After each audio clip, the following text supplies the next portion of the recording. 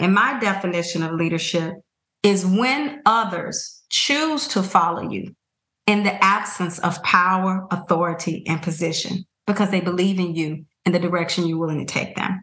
A lot of people report to bosses, not necessarily leaders, because a leader may not always have the positional power, but they certainly have the influence to move people.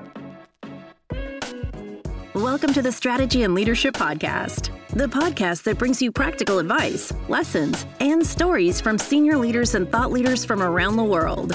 The Strategy and Leadership Podcast is brought to you by SME Strategy, working with organizations around the world to create and implement their strategic plans. To learn more, visit SMEstrategy.net. And now, your host, Anthony Taylor. Hey there, folks. Welcome to today's episode of the Strategy and Leadership Podcast. Calling from Dallas, I've got Joy Fitzgerald, who is the Senior Vice President, Chief Diversity, Equity, and Inclusion Officer at United Health Group. Joy, how's it going today?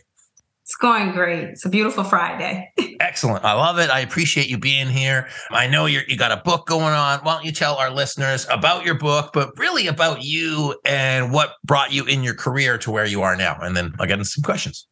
Awesome. So a little bit about me. I think I am a serial entrepreneur. Ever since I've been a little girl, I've always wanted to give back and help others in any way that I could. I think the second piece, I've always been an advocate for those who may be underserved, underrepresented, or marginalized. Even as early as probably 7 or 8 years ago, I remember trying to advocate in my little young voice around what I thought was just unfair relative to how someone was being treated due to their differences. I've spent majority of my career in the human capital space, leading leadership development, and a number of years leading diversity, equity, and inclusion. And how this new book, Finding Authentic Rhythm, How to Win on Your Terms in Corporate America, came about, I think it was me speaking. My side gig, as you would say, would be speaking joy. I know my purpose is to speak joy into the hearts and souls of those I'm honored to meet. 1 year ago, this month, Women's History Month, I was attending a conference hosted by Black Enterprise. So it was about 1,800 Black women in attendance. And I was on stage on a panel with other amazing women talking about one of my principles that's in the book. And this principle is SIS, S-I-S, you got this. And at the end of the presentation, a young lady raised her hand and said, how can I learn more about the principle you talked about? And let me be clear. I had never said these words before in my life. I had never thought this, but organically, this is how I answered the question. I said, you can learn more about my SIS, you got this principle in my new upcoming book coming in the next year called Finding Authentic Rhythm. Women were like, and immediately I thought, oh crap, what did I just do? What did I sign myself up for? Where did this title come from?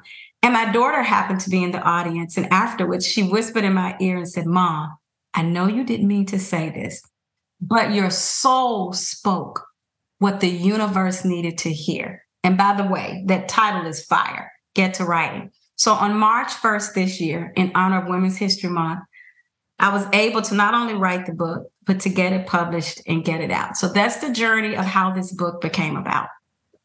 That's awesome. I love that. And it's going to be a very weird metaphor, but if you've ever seen Old School when Will Ferrell just says something completely articulate, but effectively blacks out and said, this was the most amazing thing, most intelligent thing you've ever said. And I don't remember what it was, but I'm glad you remember the title because the title is fire. The book is fire.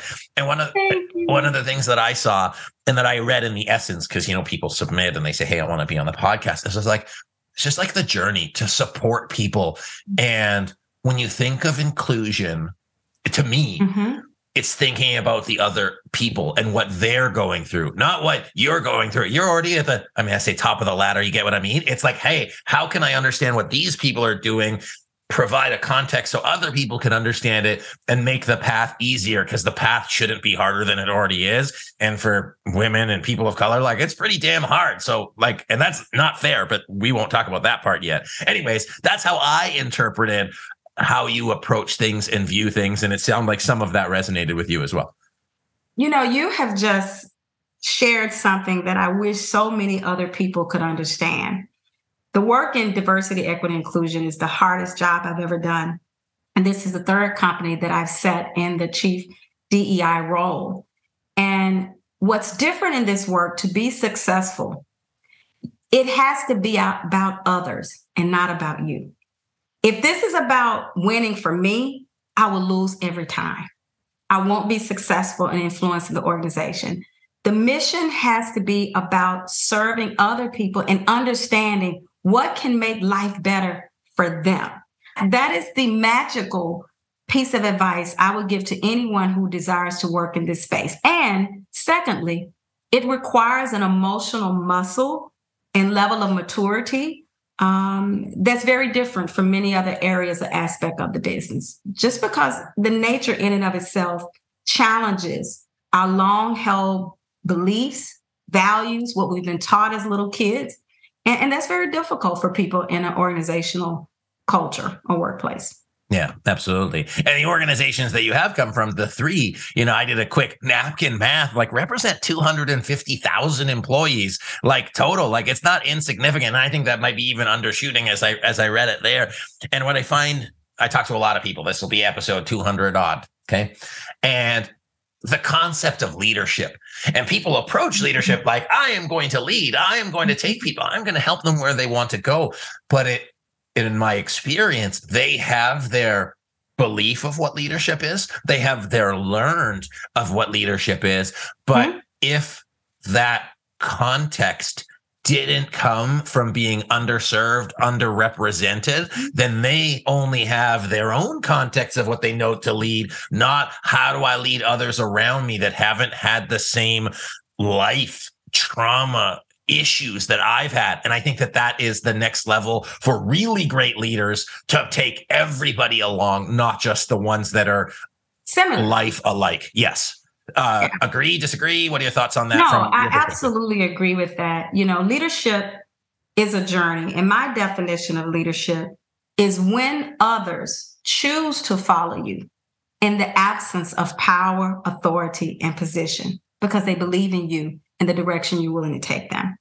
A lot of people report to bosses, not necessarily leaders, because a leader may not always have the positional power, but they certainly have the influence to move people. And I think it's important as leaders for us to spend the time and have the level of compassion to want to understand about the lived experiences of others.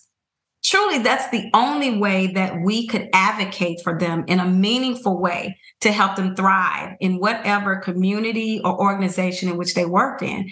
And it's, do you have the curiosity or the empathy to just ask, even when bad things happen, how did that impact you? How are you doing? What can I do to help? Tell me about your life's journey, your lived experience. How might that help you in our company? What are some of the insights that we can glean from you based on some of your life experiences? Because all of the companies are in the business of providing either a product or a service. So the individuals that are reporting to you, they're also your customers in many regards. So thinking through the lens of what innovative ideas can they offer us just by having enough compassion to ask those personal life journey questions. Absolutely. And the word that resonates with me is that lived experience, because it's not just learning. It's not just background. It's not just color or whatever, or race, ethnicity, background. I also have to take opportunity, because I am not without my own gratitude for our Chief Client Officer, Jenna Sedmak. I was the person that I was talking about 2 years ago, 3 years ago, and she helped our company just understand it and reflect on it. So Jenna, thank you to you for everything that you've done for us and our ability to drive that forward. Joy, as you think of your career and all the different organizations that you've worked in, what struck me again was the layers. You have the executive leadership team, you have managers, you got managers, you got frontline employees. And I think some people approach their jobs, if they're bosses or not, they're saying, oh, who am I for people to listen to me? I don't have power. Now, that could be I don't have power going up. I don't have power to have people listen to me about my own.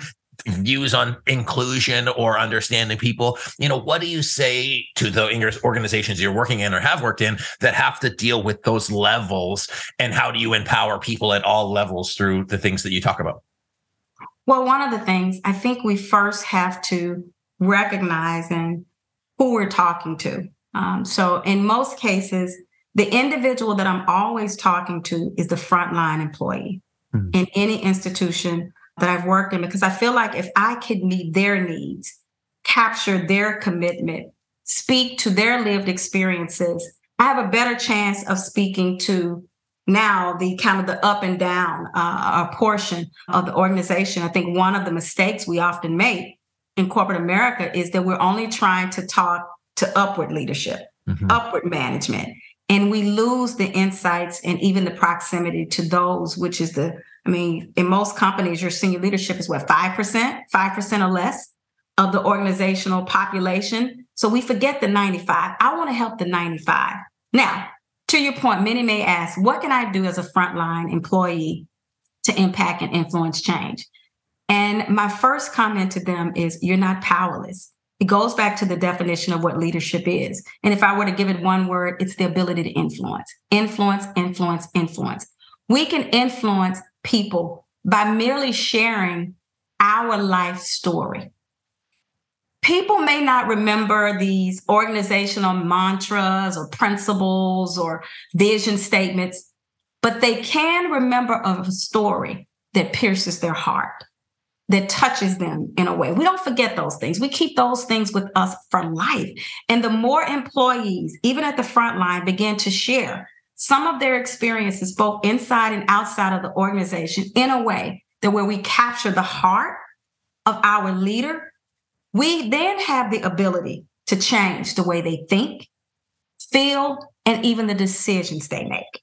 Everyone in a company has that ability, regardless of level. So I began to ask them to feel more comfortable and empowered to share their stories and their experiences in a way that captures the heart. I love that. Can you think, is there one of those examples? Because I always ask people, like, one of those like lesson learned or aha moments. Can you think of one of those moments where either you were in a workshop or you're just having a conversation with somebody where somebody did something that just like palpably moved you, that inspired you, and you say, whoa, like that was powerful? Can you think of something that either you did or yes. somebody? Okay. There are so many of those stories, but I will share one. I remember I was leading diversity, equity, and inclusion. I was in a role. And at that time, I was really focusing on equal treatment. So there's a difference between equality and equity. So, equal means that if I give you $1, I give the other person $1. That's equality. And relative to our employee resource groups, we had women, Blacks, Latinos, Asians, LGBTQ persons with disability. And one of the things that our LGBTQ community asked for at the time, they wanted to have physical things like flags and other artifacts to put on their laptops. They wanted to have them up in the buildings, just various, throughout the building. And when they came to me for the decision to have these things created, in my mind, I began to think about, well, if we do this for you, then I'm going to have to do this for every last community. Then how can we maintain all of these different assets and artifacts in the company? It will be disruptive. And I didn't really understand the value of what that meant from their lived experience. So one individual met with me and shared a story of how they were so afraid to come out at work.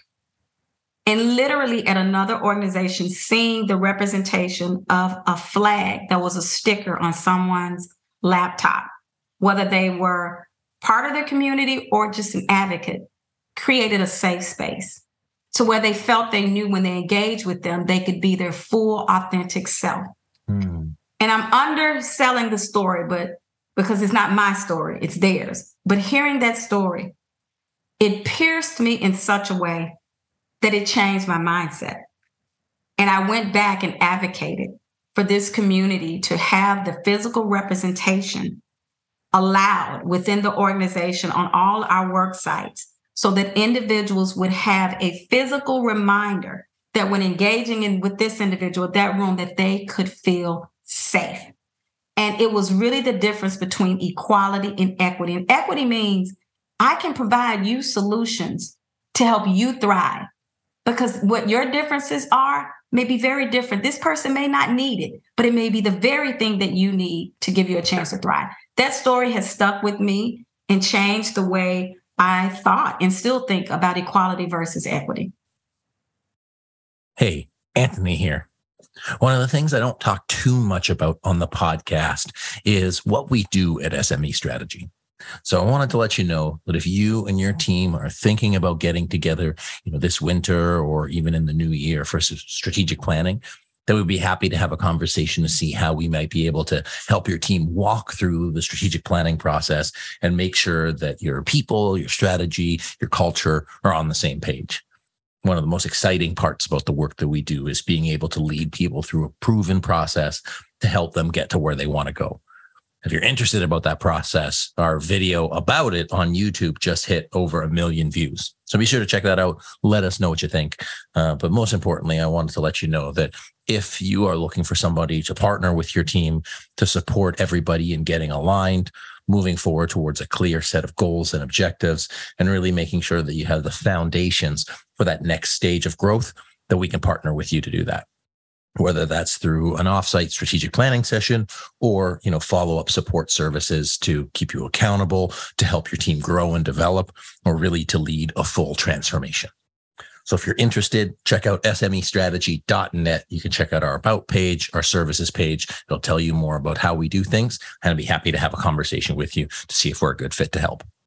Thanks so much. I appreciate you listening to the podcast. And now let's get back into the episode.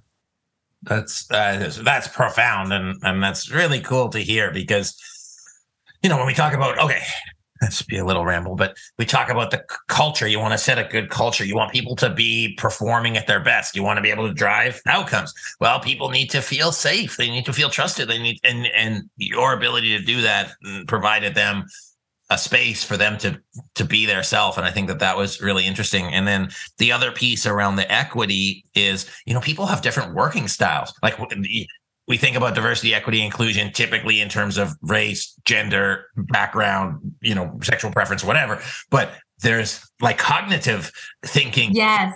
And that I don't think often gets talked about, but it is you're like, hey, I have a tendency to ask people to think on the spot. And when there's certain people who are like, hey, I like to process, I like time, and I don't like to be called out, I have to really be aware of saying, whoa, just because I like it and I can do it does not mean that's the same for you. And it's one of those things that we have to learn as facilitators, understanding different learning styles and different working styles. You're absolutely correct.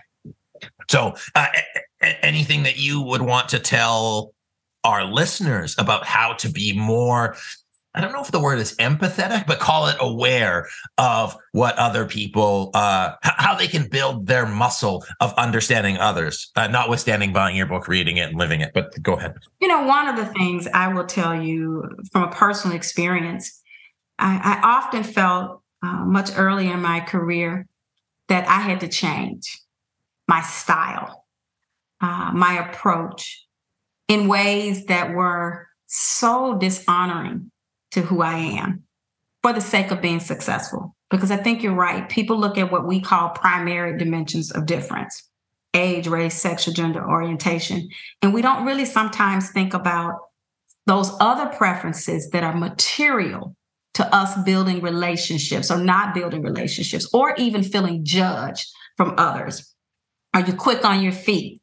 Do you talk with your hands? Do you have an accent? How you approach a situation? All of those things can be career disruptors and limitations. And one of the things I found, I had a really good leader who wanted to know what would make me thrive. Joy, tell me about your best day at work. And why was it your best day? Asking those provocative questions that may not be so provocative, but you can get to provocative insights about how a person shows up either to their authentic style or the prototype or the style of the culture of the organization. And those could be very different. I would encourage leaders. I can't underscore the importance of spending time getting to know your people. I used to go into meetings and focus only on the business. If it was an hour meeting, 60 minutes, I was on my to-do list. Now, even with my team, the first thing I start with, how was everyone's weekend? What's going on in your life? How are you feeling? Tell me something about either your family, your dog, your cat, whatever is important. And that's what we call lowering the waterline. Getting to some of those dimensions of difference or style, approach, or behaviors, and even to understand what you value. Because when I know what you value, then I have a better opportunity to understand how to reward you because I know what's important to you. But if it's always about the business and we don't do some of what we would consider small talk, we'll truly never really understand how to lead a person to be effective. I find interesting. I was thinking about remote work is that some people don't feel comfortable in the Zoom area. And again, I think it comes to the judgments. Are you putting your preferences and judgments on other people? Whereas what I'm hearing from you is saying, taking the time to understand where's people's strengths and authenticity as it is on your shirt. If you can allow them a space where they can be the most authentic, that's without making it cliche, but making them get their best work. You're going to get the best out of the person and they're going to have the best experience out of your workplace. And that's the goal. That's like the win-win, right? That's why I gave the subtitle of the book, How to Win on Your Terms. There's more than one pathway to success or winning. And, it's narrow-minded leaders think of success through a very myopic lens in view, which means it's only my way. There's only one way to present this, only one way to do this. And quite frankly, that's when we lose the authentic nature of individuals. I remember once I was presenting to a senior level team and I was meeting with my leader at the time. And I had presented my slides to him, but he thought the slide deck or the PowerPoint needed to look one exact way. So he changed my slides. And then he told me, say these things and do it this way. That was the worst presentation, in my opinion, I had ever had in my life. I was uncomfortable. I was trying to remember his style, his rhythm, his groove. It was so disingenuous to me that I didn't do well. And I made a point and a pact to myself that day that I would always advocate for a leader to trust me, to do it in an authentic nature while respecting the company culture. But let me do it in a way that's comfortable and safe for me so that leaders can get to see excellence in all its many forms. It doesn't have to look one way. And since that day to this day, I've never had that experience again. And I think it's been because I learned how to advocate and influence leaders to allow me to show up in a more authentic nature and define winning on my terms. Awesome. I love that. I think it's something everybody can stand doing. And I'm now reflecting on myself, the conversation I had earlier. And I said, well, how am I judging someone else's interpretation of the business because I am in a strength zone and they're not in a strength zone? And I got some reflecting to do on my own. So thank you, Joy. I appreciate that. Where can people connect with you? Where can they learn more about the work that you do? Where can you, speak some joy into their life? Absolutely. You can visit my website, www.speakingjoy.com. I am on all social media as Just Speaking Joy. And I'm even on TikTok now, trying to figure that whole world out, finding my authentic rhythm. And on LinkedIn, just Joy Fitzgerald. I would love to hear from you. And if you've read the book or plan on reading it, I'm always welcome to your feedback and or questions.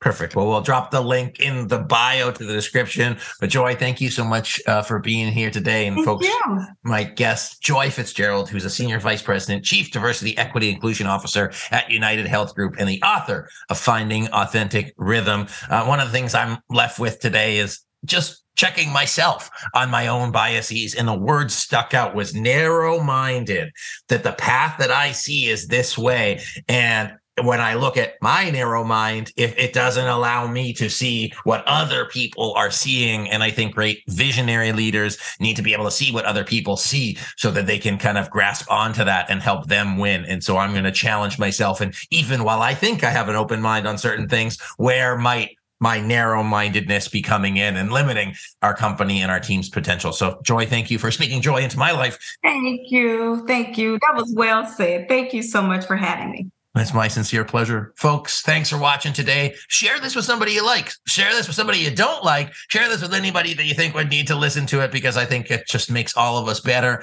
I appreciate you watching, appreciate you subscribing. And my name is Anthony Taylor. This has been the Strategy and Leadership Podcast. Thank you again, Joy, and we'll see you next time. Thanks for listening to today's episode of the Strategy and Leadership Podcast. If you haven't yet, be sure to subscribe so you don't miss a single episode. We post twice a week, so you can count on us for your weekly source of content to help you grow and expand as a leader. And if you enjoyed today's episode, please consider giving us a review. We read every single one, and it helps us make a better show for you, the listener. Also, it helps more people find the show, which means we can help as many people as possible. We appreciate you listening and following along, and we hope you have a wonderful rest of the day.